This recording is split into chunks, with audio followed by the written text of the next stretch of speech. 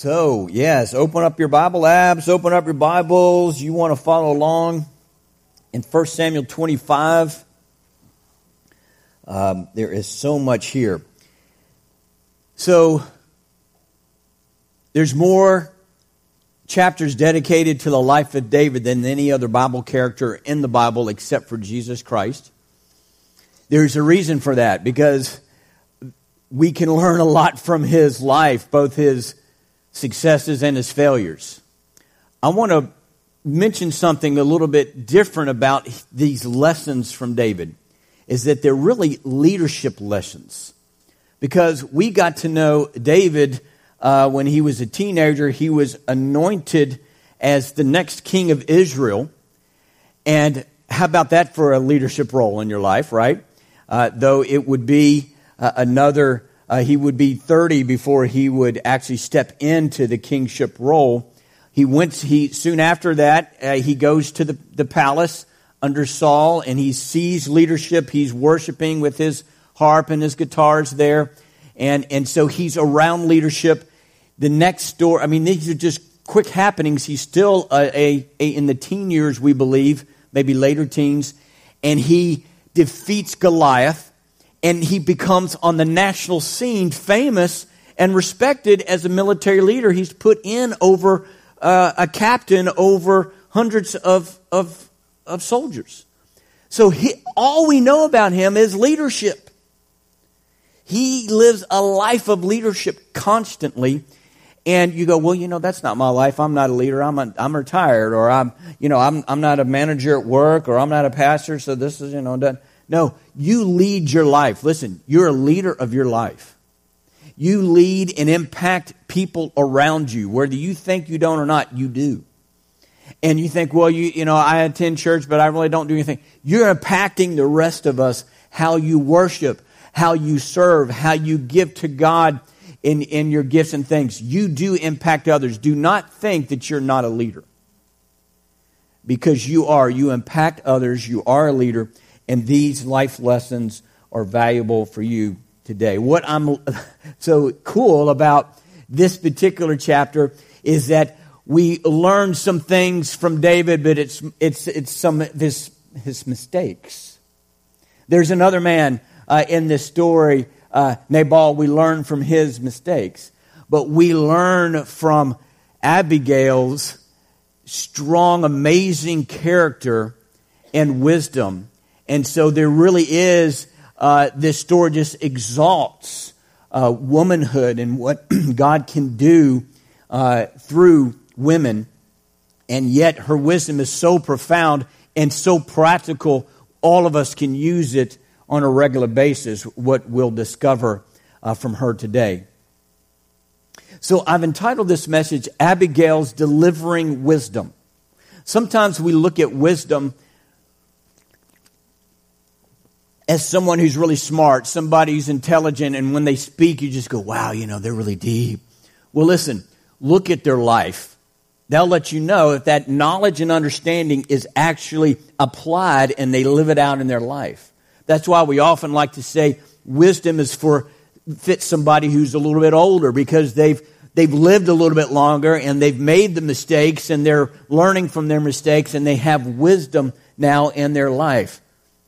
And so wisdom here that we see in Abigail is a wisdom that has action to it, has follow-up to it. Let us pray before we start looking at God's Word here. Holy Spirit, our ears are open to you. You are a teacher. Teach us through your Word. In your name we pray. Amen. This chapter has just an unusual statement in the sense that it doesn't fit with the rest of the story, but it opens with stating that Samuel the prophet has died. Samuel was old. Samuel was the one, just a quick review if you remember, is the prophet that from a boy he grew up in the temple under the priest's tutelage there, and his words never did fall to the ground. His prophetic words were always accurate. And he's the one that anointed the first king, Saul, anointed him with oil. Unfortunately, Saul compromised, was disobedient, protecting himself, not trusting in God, and had kingship was taken away. Samuel also anointed David to be king. And we really see a relationship at key times in David's life. This was a special relationship. When Saul first started persecuting and chasing after David, David ran to Samuel where he was.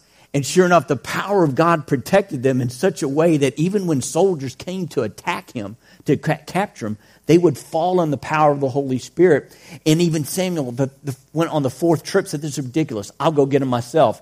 And he fell under the power of the Holy Spirit because the anointing of the prophetic ministry was so strong, and Saul he fell to the ground and he was prophesying. He couldn't even do his evil deed.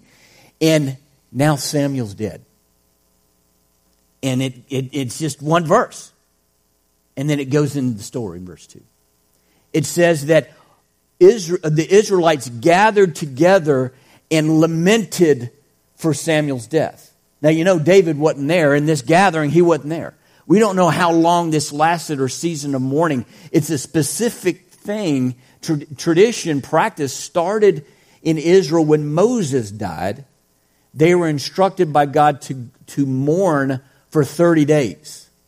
And I'm not exactly sure what all that mourning looked like, but it was a set time that everybody had the freedom to just grieve and more, express your heart and your sorrow and all the emotions that come with it for 30 days. And then they kind of said, let's kick back into gear and get back into normalcy. And of course, grief and mourning can last more than 30 days, but it's a Eastern mindset culture that will give you freedom to really let yourself grieve. And so I'm just going to say this in the onset, ask this question: how was he impacted by Samuel's death? Especially since he wasn't there lamenting and mourning with the others. We don't get any indication that he did anything specific for mourning here. We just know that Samuel died and David's still hiding out with his closest 600 men in the wilderness. Last week, the message was on David, Psalms, and depression. And someone contacted me this week and said, "Stephen, one thing I don't think you really highlighted very well, that depression can be a lot of ups and downs." And that's what we are reading in David's actions. He was trusting in God, and then he went to Gath and to try to get protection under the enemy's land. And then he was back and trusting God. Then he was this. And in the Psalms, you read that. There's a lot of up and down. And so, that can be the nature of this thing. And when you read Psalms, and as even Jill said today, hey, trust God in the ups and downs. God will help us with the ups and downs. So here's this story now. Again, it seems to be totally unrelated from verse 1. But in verse 2, it talking about this man named Nabal. And Nabal lived in Moan, and it was near the village town of Carmel. This is not Mount Carmel in the northern part near Haifa, where we know the church there and visit there. And Elijah, in the Old Testament story, defeated the prophets of Baal on Mount Carmel. This is in the southern parts. This is just a town out in the wilderness in the desert. A little bit farther south, it looks like David moved farther south away from Saul. Hey, Samuel is dead, so I need a little bit more protection, a little bit more go south here. And he had a big business. Nabal was wealthy. He had 3,000 sheep and 1,000 goats, so that's a lot. And he was shearing the sheep. So this is a time of the harvest, right, for a shepherding business where you're selling all this sheep's wool and things, and all the money's coming in. It's a time of prosperity. And this is what's happening. This is the context of what's happening. Let me read verse 3. And it describes this couple, Nabal and Abigail. The name of the man was Nabal, and the name of his wife Abigail. And she was a woman of good understanding and beautiful in appearance, but the man was harsh and evil in his doings. He was of the house of Caleb. Now, this little note, he was of the house of Caleb, is an important note. It indicates they're down in the southern part of Israel, which is the large tribe of Judah.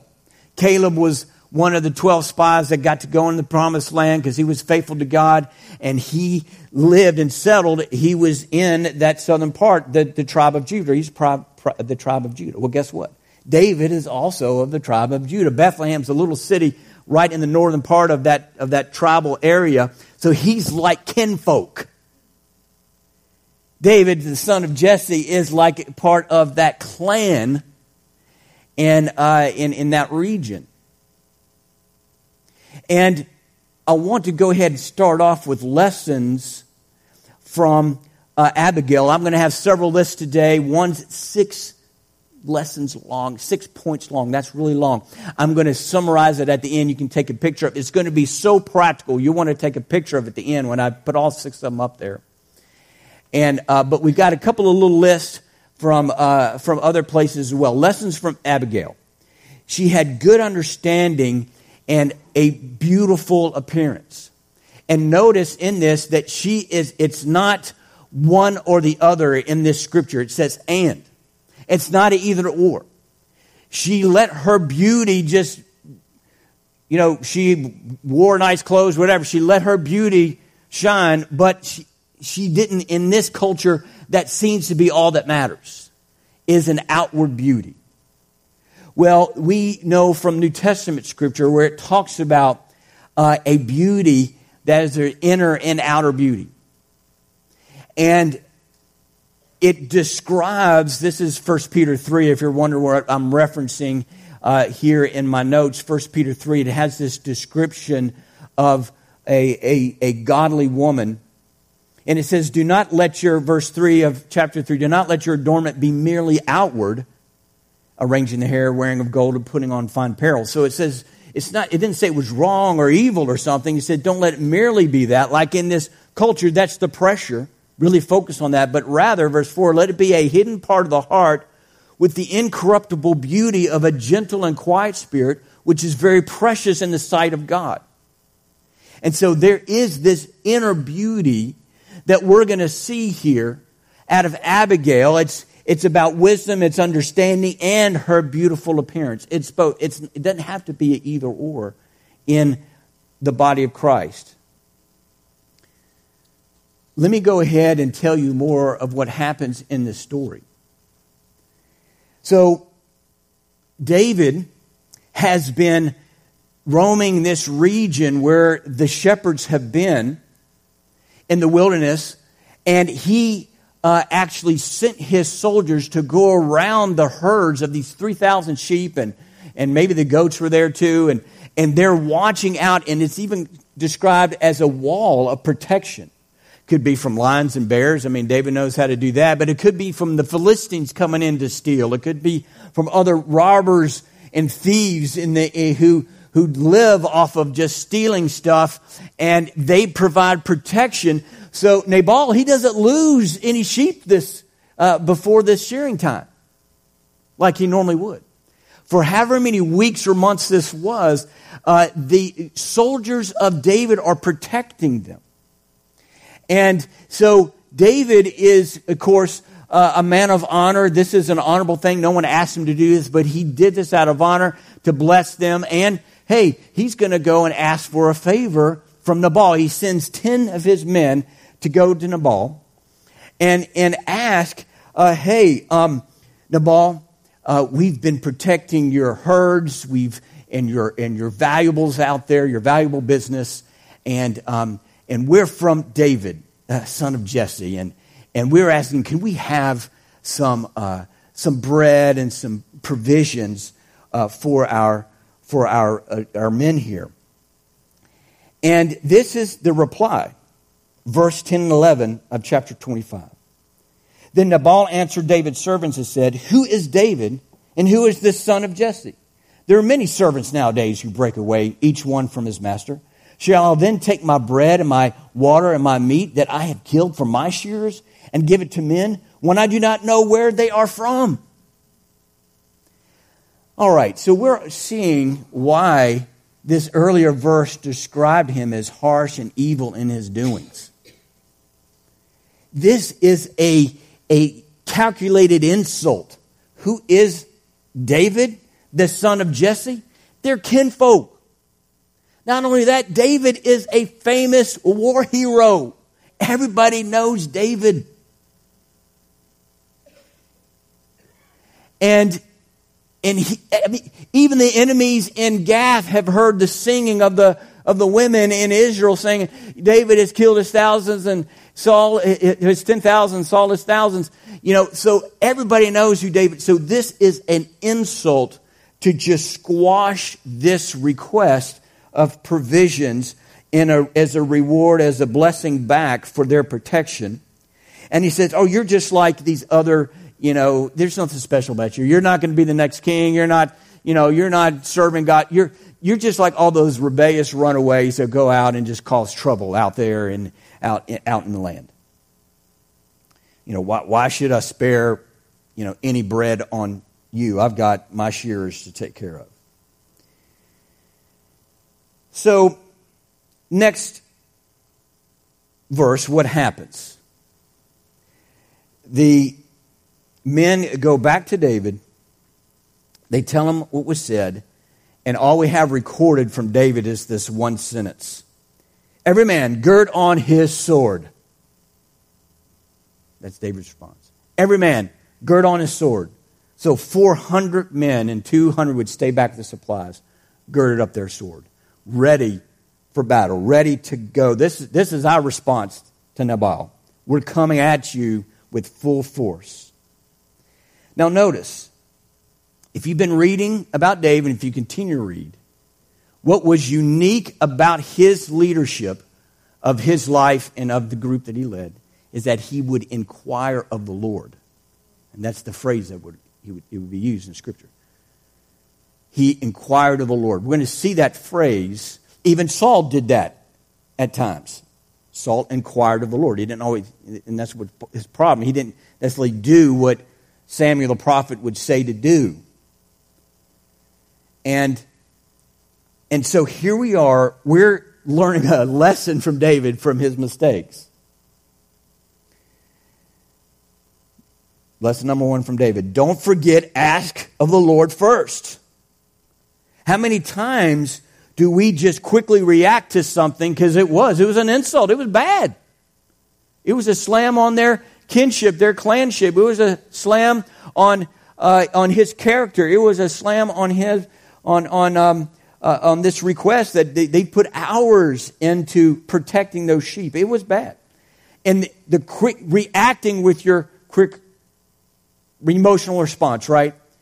And so if you do inquire of the Lord, that gives you some time. That helps you calm down. That helps you put it in perspective. And that was his mistake. He didn't even think about it. Didn't even mention it. He just went straight to gird on your sword. Let's go. Well, the shearers and those men that worked for Nabal, they realize, oh my gosh, we are done. We are ruined. And they hear that David is coming with the 400 soldiers. And he doesn't go to some chief shepherd out there, some captain or something. He runs to Abigail. And he tells Abigail everything that has happened. And that they really did protect us. They were amazing. The men of Nabal were so grateful. And he says, but it's what's happening. And this is our dooms. In fact, who knows how bad it could be. 1 Samuel 25:17 says, now therefore, he says to her, know and consider what you will do, for harm is determined against our master and against all his household, for he is such a scoundrel that one cannot speak to him. Now, I looked up this Hebrew word for scoundrel, and it means a worthless one. And so they use the word scoundrel to describe that. And it's a wickedness that just is so hard to deal with, it's worthless. And that's how he describes to his wife her husband. And here we have this statement in verse 17, for he is such a scoundrel that one cannot speak to him. Now, listen, folks. Let's start learning some lessons from Nabal's mistakes. Is that one, being harsh and unapproachable leads to hopelessness in your home, family, and coworkers. Being unapproachable where you're so intense or everything is an argument and you're so harsh and everything, you just blow everything out of proportion and you're hard to talk to, that means you're not approachable, and that means that the people in your home, the people you work with at work, where they feel like, I can't talk to them, we can't resolve this, I can't disagree with them, it's just going to get escalated, it's going to be harsh, they're going to squelch everything, and it's a hopeless feeling. And so what does this messenger do? He goes straight to Abigail. He didn't even try to talk to Nabal. Doesn't even try. Doesn't try to get any other men to try to talk. He goes straight to Abigail because she's known as a woman of good understanding and wisdom. She already has a life of that. That's her reputation. That's her character. People have seen that. They go to her. And we need to learn from that. Lord, help us to not be so harsh and reactive and be approachable so people around us can talk to us and help us. You know, unapproachable people like this have many blind spots because they never listen to other people's input. And so you're just relegated to your own perspective about yourself. And so this is an important lesson to learn. Let me tell you what happens next in the next couple of verses, because I want to get to Abigail's speech. I call it a speech. It's really an appeal to David. It's masterful. It is brilliant. Every sentence counts, has purpose, has direction. And I want to get to that passage and break it down carefully. So what happens next is that Abigail just quickly get the sheep skinned, get the wine skins, get the loaves of bread, get the grain, the clusters of raisins, the 200 cakes of figs, load up these donkeys, and she sends this gift of plenty of food, generous amount of all kinds of food to go before her to go to David. And she says, I'll be coming after. So here's a lesson from Abigail. Be generous in your hospitality. Be generous in your hospitality. Now, we're going to get to her speech in a moment because it's so good. But let's think about what's happening right now. She's on a donkey ride. She's going quickly. And she's able to listen to God and collect her words on this donkey ride. Now, we already know that her husband Nabal is this scoundrel, this worthless man who's harsh and unapproachable. She's already has learned how do you talk to a husband, a spouse who won't listen. And she is known for her wisdom, so she's got some practice working with men who are unapproachable. And so the Holy Spirit's bringing all of this together for her on this donkey ride. And I want to say for our spouses at home, our managers at work, that if you have someone who's unapproachable, God will teach you with the wisdom of how to connect with them in communication. And it's in this appeal is going to have nuggets of wisdom for you. Now, you're probably saying, man, I wish I'd had this list 2 weeks ago, because you were in it, a hard conversation a couple weeks ago. This is going to be a great list, and the Holy Spirit is bringing it together for her, and I believe she's had lots of practice because of her husband. Let's look at verse 21. Now, David had said, surely in vain I have protected all that this fellow has in the wilderness, so that nothing was missed of all that belongs to him, and he has repaid me evil for good.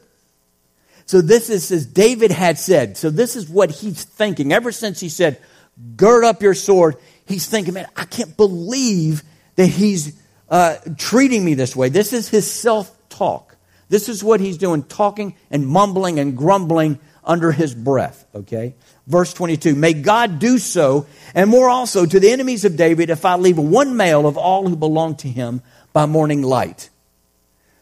So because of this insult, he is going to slaughter during the night every man that works for Nabal, every relative, every son, grandson. He is going to take out every male. It could be maybe hundreds of men. Here's the lesson from David in his mistakes. Number one, remember we already said, don't forget and ask of the Lord first. Number two, don't let your self-talk escalate your anger into rage.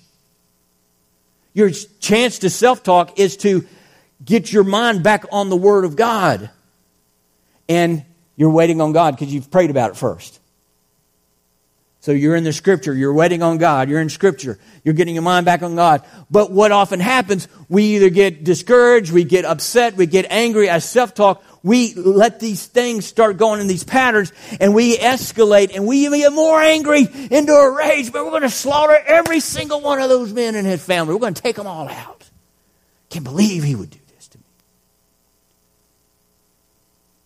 So our mental self-talk, we have instruction from God's Word to take every thought captive. So this doesn't have to happen to us. This is so dangerous, what's happening to David right now.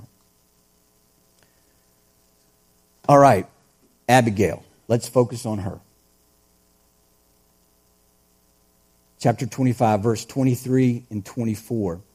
Now when Abigail saw David, she dismounted quickly from the donkey, fell on her face before David, bowed down to the ground. So she fell at his feet and said, "Oh me, my Lord, on me, my Lord, on me let this iniquity be. And please let your maidservant speak in your ears and hear the words of your maidservant." All right. She bowed before him. Now that was a common Eastern ancient practice for women to do. It's still practiced in some cultures today. My mom and dad went on many African mission trips. My dad for many years in medical missions, and he transitioned and did more leading teams to Africa. And I got to go to Malawi one time with them. And we were in a remote village. Everything is remote. The capital had asphalt. You drove up the one highway out north on asphalt. Then you got off. There was no more asphalt or concrete roads I didn't see for 2 weeks. And so we were in this one city or town for a while. Everything's made of clay bricks. They just get right out of this clay soil. And then we went to a smaller village that Mom and Dad's church raised the money and built them a concrete church building. So it was the nicest building in the whole village. Otherwise, it would have been just kind of open walls with some grassy leaves roofs and so forth. And this was really a centerpiece for the community. And we went to the pastor's house for lunch, and we're sitting around in this kind of living room. The kitchen's more out back. There's a fire going. They're killing chickens, and going to be doing the best meal they can give to us. And the pastor's wife comes in the living room. She's in charge of these other, these ladies that are working together cooking. And they're very educated in Malawi. It was a British ruled nation in the past, really took the value on of education. And she was a teacher, I believe, I believe. I can't remember on which level, but she was a teacher. And she came in the room and she did this. And she was able to balance herself. I can't really do that. And she was just like this when her husband introduced her. And she was bowing because of hospitality and honor to us. And she just stayed down like this the whole time. And so this isn't some primitive culture that, doesn't know education. No, they know education, very poor in the nation. Lots of poverty, and some stories about that. But there was just, I don't deserve that. What is she doing? I was like, what in the world? But it captured my attention. I never forgot it. And what does she do? She hastily gets down there. She sends the gift of food first. Smart woman, right? She's very wise. And she gets off that mule and she just lays down and bows before him. And she starts the conversation. She doesn't wait. Now, that's pretty risky, right? In the authority in that culture, but she starts a conversation with humility. So that's this list of 6 right here is practical things with hard conversations right here. Abigail is brilliant here. The Lord has taught her, and CEOs at corporate training, they follow the same list out of Abigail's appeal right here. This has all been studied and researched. She's got the wisdom of the Lord. Number 1, initiate the conversation with humility. And no, I do not expect Elisa to bow before us. In fact, it's the opposite. We should be bowing to her, thanking her for the good cooking and cooking over and over again. Thank you, honey. We bow before you. So you got to apply these things in your culture, right? Okay, so don't worry. I get slapped, kicked around if I... Okay, so let's keep doing this. We honor you, honey. She's a great cook. She cooks all the time in our home. All right. So when you're entering a hard conversation, it could be with an authority at work, it could be a spouse, it could be a sensitive situation where you believe the other person is already angry, they're probably not going to be listening to you. You start the conversation with humility, all right? Where you're admitting what you've done wrong here or you're part of the problem. You just humble yourself. You come with that tone and that posture, and you're giving yourself a chance to win their heart, to model humility, so then they will respond back in humility. If you start all hot and heavy and you're reacting to something, well, what do you expect? They're going to be just as much or more. All right, so you're initiating quickly with humility. Let's go to the next verse. She goes on and says, please let not my Lord regard this scoundrel Nabal, for as his name is, so is he. Nabal is his name, and folly is with him. But I, your maidservant, did not see the young man of my Lord whom you sent.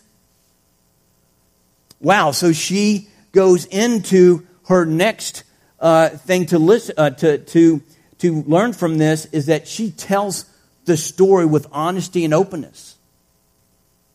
That's lesson number 2 in this list. Tell your story with honesty and openness. Listen, go ahead, just be honest with it. Yeah, my husband is a scoundrel. She said it, and then she goes, and I did not know that your young men protected them. She's just telling the story truthfully. She's not embellishing anything there. And so number 3 is she quickly admitted her part that was wrong or contributed to the problem. So she's, in a sense, saying, if I'd known about it, I would have tried to do something about it. I didn't know about it. And I wish I did. Maybe I need to be more observant. She's saying that, hey, I wish I had done better and helped here. So David's instantly saying that she's not arguing, she's not upset, she's not going to defend her actions. She's, in fact, admitting areas. This is a small thing, right? She's not expecting everything to mean, but she's even admitting that, hey, I did not know about this. And so David is saying she is coming with humility, not to start an argument. Now look at the brilliance of this next sentence here, this next verse. Verse 26. Now therefore, my Lord, she says, as the Lord lives and as your soul lives, since the Lord has held you back from coming to bloodshed and from avenging yourself with your own hand, now then let your enemies and those who seek harm for my Lord be as Nabal.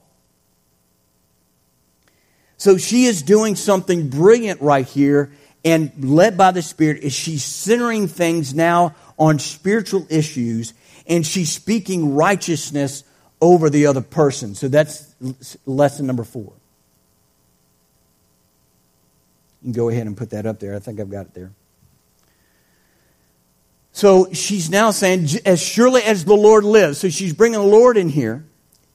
And she's saying, she's speaking righteousness. Says, you're not going to shed bloodshed shed over this. In fact, you're not going to avenge yourself with your own hand. You're going to let those enemies and those who seek harm be as my Lord Nabal, that he's just going to get what he deserves. So she's like speaking righteousness over David, that you're not going to shed innocent blood and you're not going to avenge yourself. You're going to trust God. And that is powerful when we speak a positive spiritual context over the person, that God has plans for you. God is working in your life. Let's keep looking at the next verse here, verse 27 and 28. And now this present which your maidservant has brought to my Lord, let it be given to the young men who follow my Lord. Please forgive the trespass of your maidservant, for the Lord will certainly make for my Lord an enduring house, because my Lord fights the battles of the Lord, and evil is not found in you throughout your days. So there's a lot of lords in here. She's now calling David, you're my Lord. Of course, she's calling God her Lord.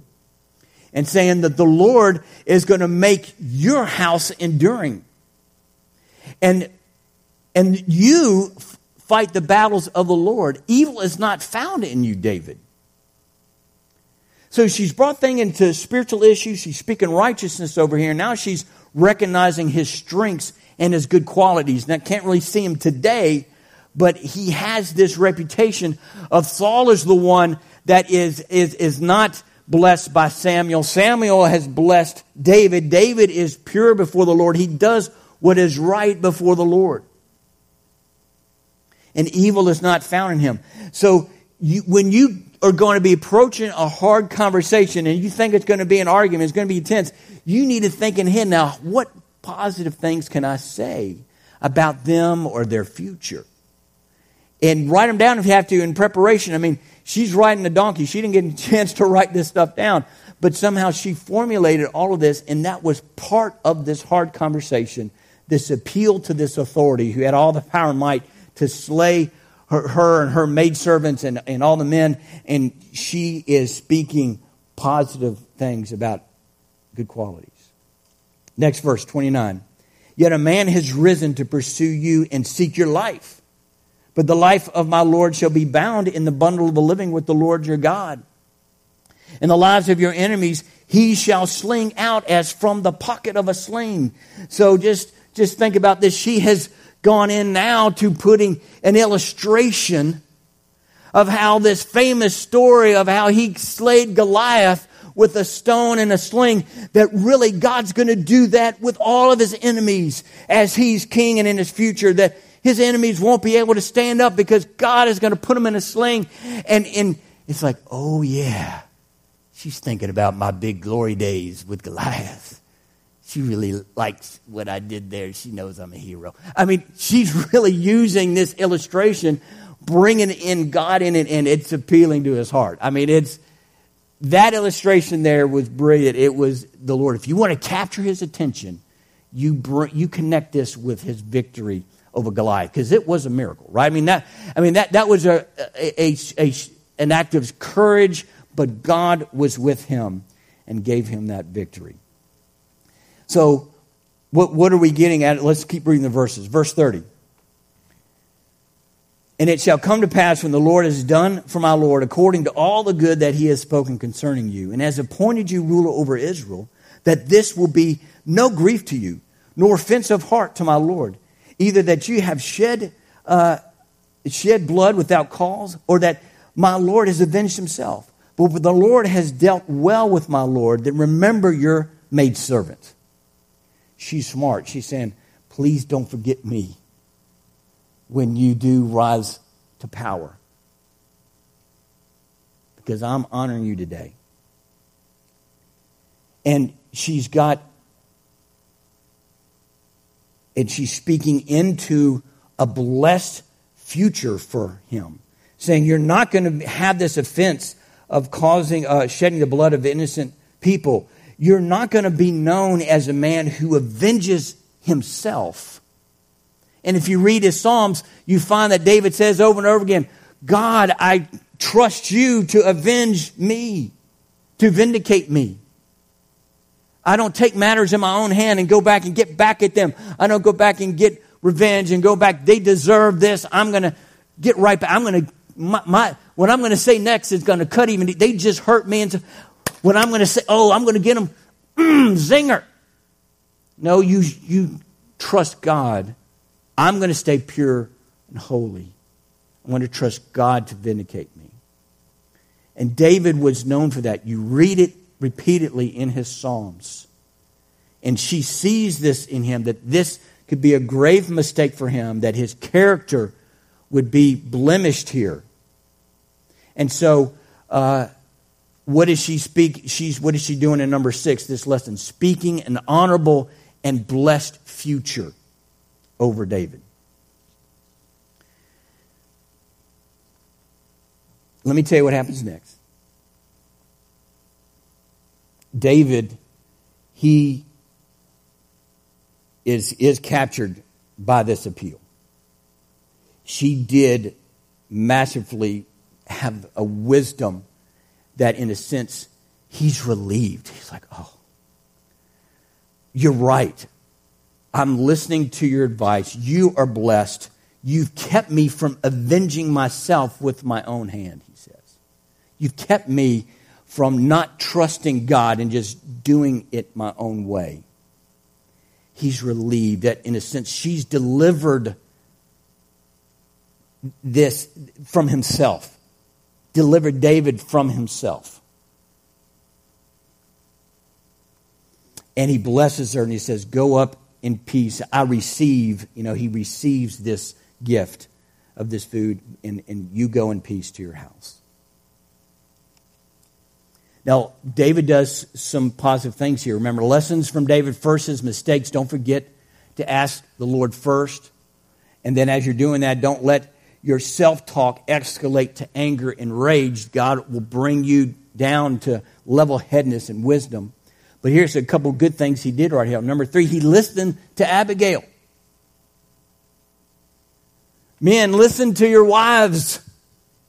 She doesn't know what she's talking about. She doesn't understand. And I'm a man and I'm head of the home. And no, listen, if she's saying something different, then postpone the decision. Put it to more prayer. Listen to your wife. Wives, listen to your husbands. You're a team for a reason. God has put you together. And if it's different and you're coming at it at 2 different angles, put it to more prayer. And ask God to be more clear and listen to the Lord to clear things up. Number 4, as David realized he was not trusting God, he's like, man, you're right. I've turned into a Saul. I've turned into a Nabal. I'm just like the rest of them. I'm reacting out of anger, and I'm going to shed innocent blood. And in this, this was a culture of warfare. So it's not too surprising he might do this. He's a man of honor.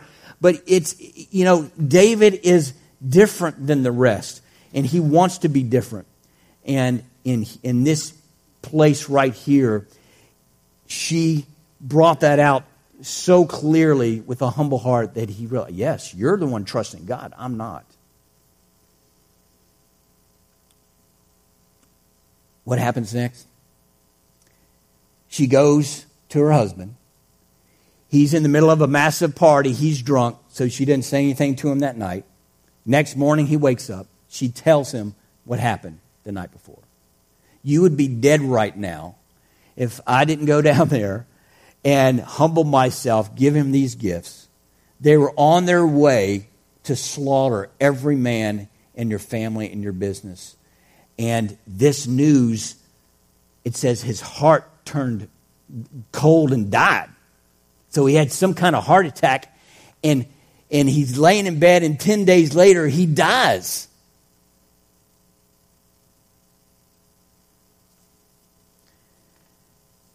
And so what did David do? He sent some messengers up and had them propose to Abigail, I want to marry you. And she said, sounds good to me, and got on some donkeys, got her maidservants, and became his wife.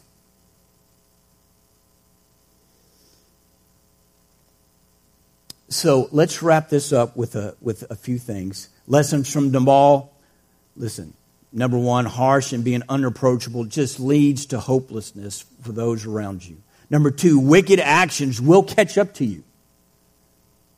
What you sow, you shall reap. And it's kind of surprising that Nabal had that much long-term success in such a big business. But he did. But it ended suddenly at this moment. God brought justice to this man, and it ended up being his death.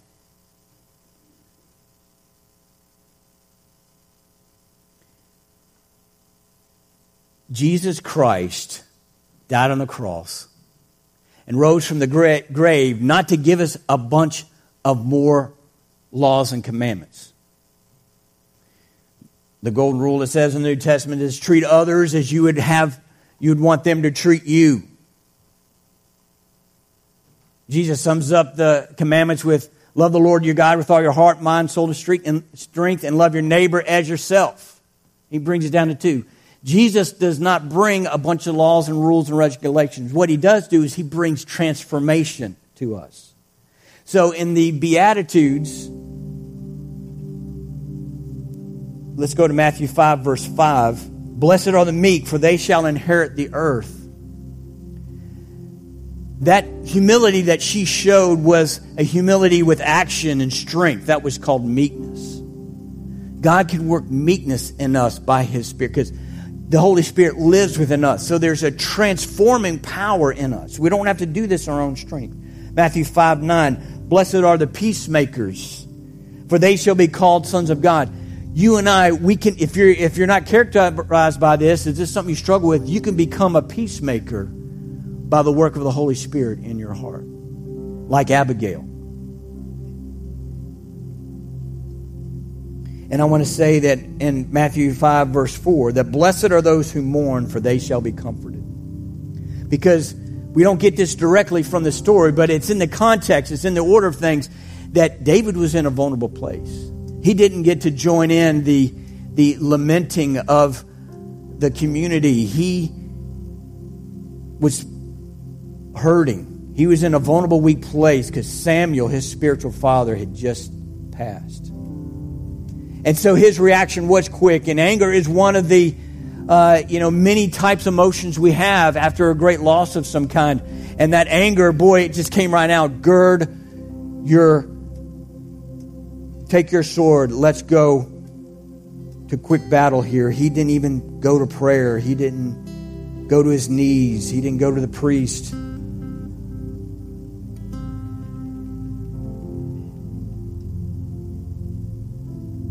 So, Lord, thank you that you give us your wisdom. Thank you, Lord, that you do not leave us hanging, that you give us this wisdom from Abigail on tough conversations. Some of the toughest maybe of our lives, Lord God, you give us wisdom to bring deliverance to those involved. And so, Lord, thank you that you transform us. You don't leave us where we are, but you transform us into peacemakers, into having meekness and humility. And we thank you for that. That our future is good.